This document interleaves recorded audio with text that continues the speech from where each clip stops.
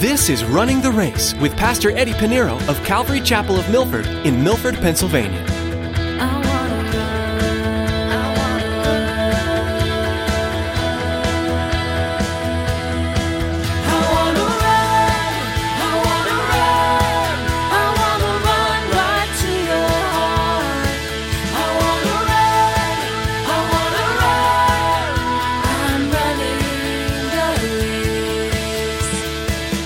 These things work together for good according to his purpose, not your purpose, you see.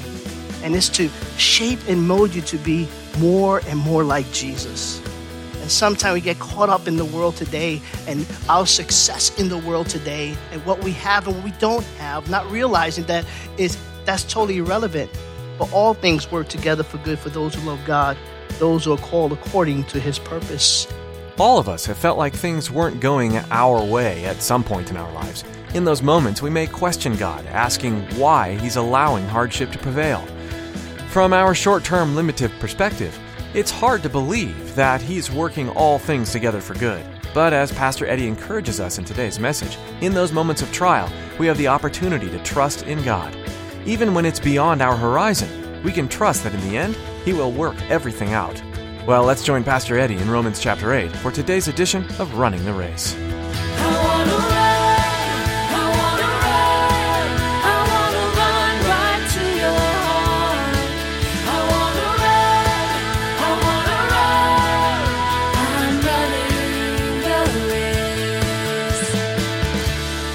Romans chapter 8, verse 31. What then shall we say to these things? If God is for us, who can be against us?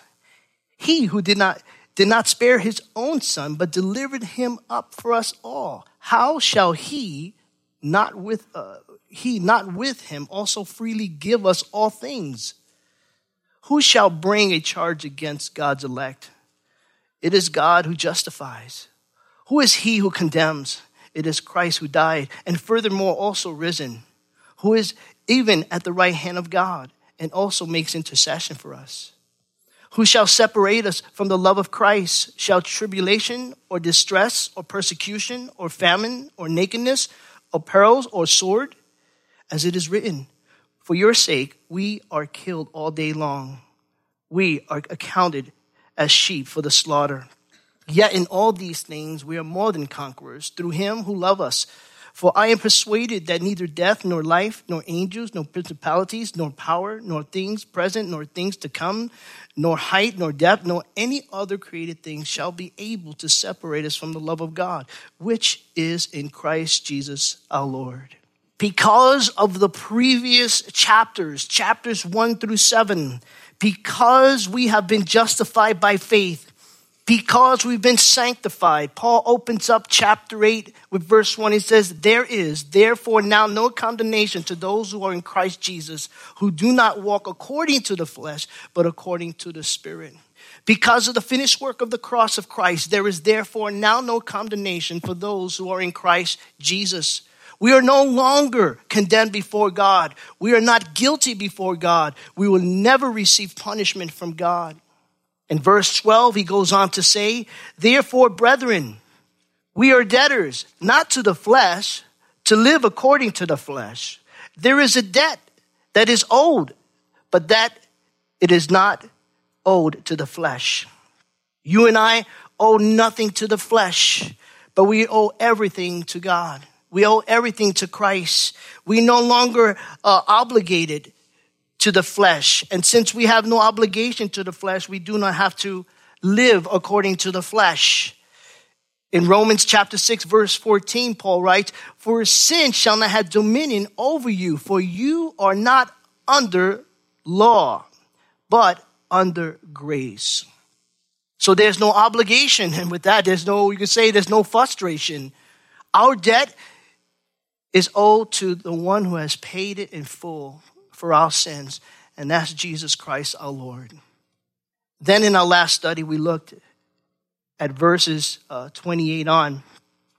He says, no matter what we go through, he says in verse 28, And we know that all things work together for good to those who love God, to those who are called according to his purposes. That is, all things work together for good to those who love God, to those who are called according to his purpose.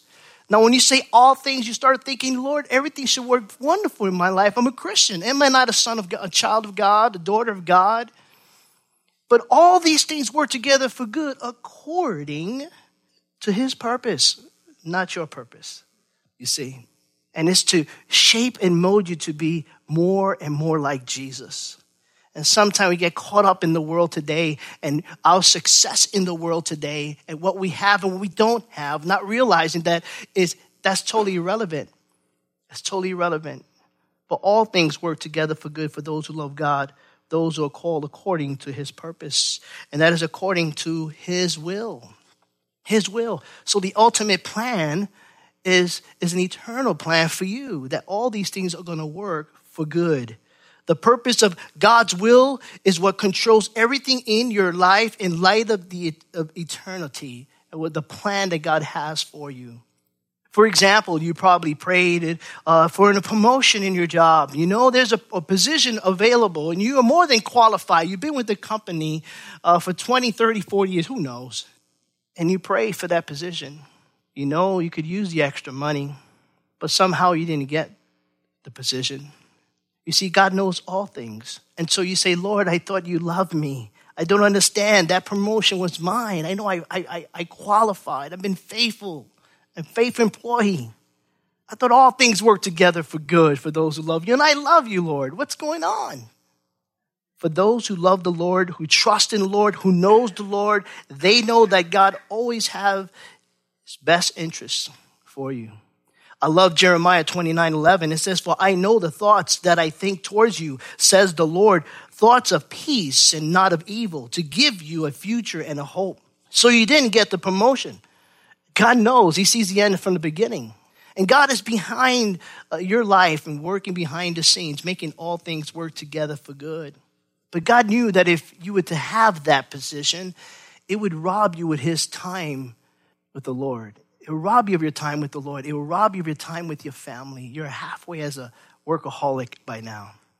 And God knew that the company will go under. But you trust in the Lord. You trust in the Lord. And you get a phone call from another company that's doing really well, heard of your reputation as an employee, gave you a position with a better salary, better benefits. You know, trust in the Lord. Trust in the Lord. If it works out the way we want it to work out, then we know it's gonna mess up. We always want to put our hands on the situation instead of leaving it in God's hands.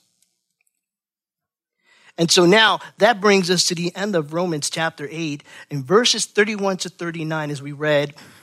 In verses 31 to 39, Paul tells us of our eternal security in Christ. Our eternal security in Christ. And there is an eternal security when it comes to our salvation in Jesus Christ. And Paul is going to drive home this truth to you and I. He's going to drive home this truth with 7 questions. And you could read and you could look at the 7 question marks in verses 31 to 36. 7 questions, and he's going to answer those questions. So let's look at question number 1. Verse 31, question number 1. He says, what then shall we say to these things? What then shall we say to these things? What things? The things we have read and we have studied. Just in chapter 8 alone, looking at verse 18 of chapter 8, he said that the suffering of this present time are not worthy to be compared with the glory which shall be revealed in us. We're worried about the now, not worried about the then and there. In verse 23, that we who have the first fruits of the Spirit, we have the Holy Spirit. In verse 24, it says, for we were saved in this hope, and it's a hope that cannot be seen. But what is hope if you could see it? In verse 26, that the Spirit also helps in our weaknesses. The Spirit himself makes intercession for us with groanings which cannot be uttered. In verse 27, the Spirit makes intercession for the saints according to the will of God. In verse 28, all things work together for good for those who love God. In verse 29, for whom he foreknew, he also predestined to be conformed to the image of his Son. And lastly, verse 30, moreover, whom he predestines, these he also called. Whom he called, these he also justified. And whom he justified, these he also glorified. Justification, sanctification, and glorification. What can we say to these things? What can we say to these wonderful things, these benefits, just by being justified? I don't know about you, but there really are no words to say. What can we say? There are no words to express all that the Father has done through his Son, Jesus Christ, the work that he's done at the cross, the security we have in him, the love that we have in him, salvation. All we can say is praise God, hallelujah, yes and amen. That's all we can say. There are no words. All these wonderful benefits. That's just a few in chapter 8. Imagine all of Scripture. You see the promises of God. For the Scripture is all filled with promises. And all we can do, I say, is say yes and amen and shout it from the rooftops. I mean, what else can possibly say? That God so loved the world. And if God so loved the world, you know he so loves you. He so loves me. And he gave his only begotten Son. A love that we will never be able to describe fully or fully understand or comprehend. It's impossible. The love that he has for us. Just think about that our sins have been forgiven, that we are not condemned, that we stand justified before him, and that we will be in heaven with him. So the first question, what then shall we say to these things? And here's the second question in verse 31. For if God is for us, who can be against us? If God is for us, who could be against us? Now, the preposition, the word if in the Greek is in the first grammar in the Greek, but is in our grammar is since. So really, the translation is, since God is for us, who or what can be against us? Who or what? Now, you and I know that obviously we have a few things against us. As a matter of fact, three. Three things that are against the Christian today. And you know, if you've been part of the body of Christ, you know if you experience these things going against you. You have Satan, the enemy, you have the world, and you have your flesh. Many times it's the flesh, and you will say, the devil made me do it. No, it's your flesh. Always passing the blame, right? But we have these three things against us, Satan, the world, and the flesh. However, though these things are against us, they cannot ultimately prevail or triumph it over us. Because if God is for us, who can be against us? If God is working on our behalf, there is no lesser power that can defeat him and those who are in him. It's nothing. Who could be against? We're talking about God here. And I think, the Lord demonstrated that for us when you study, you look at what God has done with the children of Israel, being free from Egypt, all the power of Egypt. Egypt was the most powerful, nation in the world at that time. And God delivered them from the world, delivered them from the bondage of slavery. People tend to think wrongly, and I say wrongly, that they tend to think that God is Satan on the opposite opponents. Satan is a created being. He's not in the same league of God. God created him. God could handle him. As a matter of fact, God doesn't even need to handle him. He has his angels doing it for him. In fact, one of God's nameless angels can take care of Satan with one hand.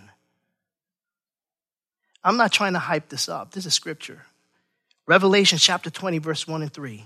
Revelation chapter 20, verses 1 and 3. It said, then I saw an angel come down from heaven, having the key to the bottomless pit and a great chain in his hand. One hand already has the key and the chain. He laid hold of the dragon, that serpent of old, who is the devil and Satan. John, when he wrote this, he wanted to make sure, he wants you to know who he's talking about. He's talking about Satan. He got all four of his names. Dragon, serpent, devil, and Satan, and bound him for 1,000 years. We're talking about the millennium reign, when we would rule and reign with Christ. And when he would be put away, and he cast him into the bottomless pit and shut him up and set a seal on him so that he should deceive the nations no more until the 1,000 years were finished. But after these things, he must be released for a little while. A nameless angel. He didn't say Gabriel, right? He didn't say Michael. Nope. You're not talking about a cherubim, you're talking about one of the angels without a name. Can handle Satan with one hand behind his back and toss him in the garbage can, if you will, the bottomless pit. So you see, you can't compare the two. You know, sometimes you see pictures and posters of Jesus and Satan in the ring or arm wrestling or they're fighting. No, are you kidding me? Jesus is not going to get dirty. Nameless angel. Oh, yeah, let's just pick out of the billions and billions of angels. Hey, you go take care of that guy. That's how it's done. Now, you yourself and I, we have no power over Satan. In ourselves, we don't. Don't be fooled. That people lie and say, no, you have power. No, you don't. Satan has so much power. He could destroy you spiritually, and he definitely can destroy you physically. But it is he who is in me. It is he who is in me that is in you that has power over Satan. 1 John chapter 4, verse 4. Chapter 4, verse 4, 1 John, it says, you are of God, little children, and have overcome them because he who is in you that's he who is in you, the Holy Spirit, is greater than he who is in the world. Satan, who's the prince of the world? Satan. Greater is he who is in you. So it's not you by yourself. So let me tell you, yeah, Satan is powerful, but because he who is in you is greater than he who is in the world. Who can come against us? All the powers of hell may set themselves against us, but since God is for us, they can never prevail against us with God on our side. And here's the team. You, the believer in Jesus Christ, plus God. You, the believer in Jesus Christ, plus God, makes an unconquerable majority. There is no way. God alone can handle him. Well, again, one of his nameless angels can handle him. Imagine God with you. Now, with that question, Paul makes an assertion here, and that's good for us, and I think we don't want to overlook this, and I think it's important, is that God himself is not against us. If God is for us, he's with us. It's not against us. And that's important for us to understand because sometimes when we mess up, when we think that God is disappointed with us, that we struggle and we fail, that God is against us. God is never against his own. He is with you. His Holy Spirit is working 24/7 to make you more and more like his son, Jesus Christ. And the enemy will always, the accuser, because you know how he works. He's going to say, listen, you messed up. Forget about this Christian stuff. You messed up. Why go to church? Why get involved with the Bible study and the fellowship? You messed up. God is against you. God is never against you, saints. Remember that. Children of God, sons and daughters of God, God is never against you. Don't let the enemy lie to you. He's never against you. Again, Jeremiah 29:11. For I know the thoughts that I think towards you, says the Lord, thoughts of peace and not of evil, to give you a future and a hope. And so here the Apostle Paul declares that what matters is not what's against us, is not what's against you. We always look at what's in front of us. We look at our trials and tribulations. We look at our enemies. It's not what's against you that God wants you to focus on, but who is for us? It's God. That's all you need to know. So it's totally irrelevant how big your problem is, or how big your enemy is, or how big the army might be. They may come to you orderly in one direction, but God with you, they'll be scattered in many. That's the way God works. You're with him. And God the Father is for us, the believer, you and I, to the extent that in verse 32, look at verse 32, he who did not spare his own son, but delivered him up for us all.